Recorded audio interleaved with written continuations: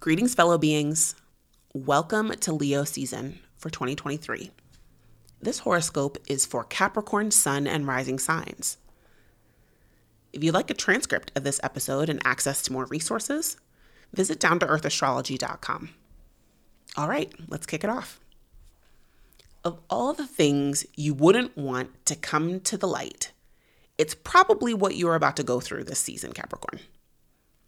Leo season for you is a time of deep and intense self-reflection, especially about the ways in which you've merged with others. Taking on others' burdens as your own, or assuming you and other people have the same intentions, these are the types of concepts ripe for examination during Leo season. If you don't commit to becoming aware of the hidden impulses driving your behavior, the darkness may come to the light in ways that may make you feel out of control. I know, it may feel heavy, but this is an opportunity to lighten your inner load, Capricorn. We all have quirky interests, and we are all weird behind closed doors. This season might be a time where you may recognize you aren't having enough fun inside your private fortress of desire.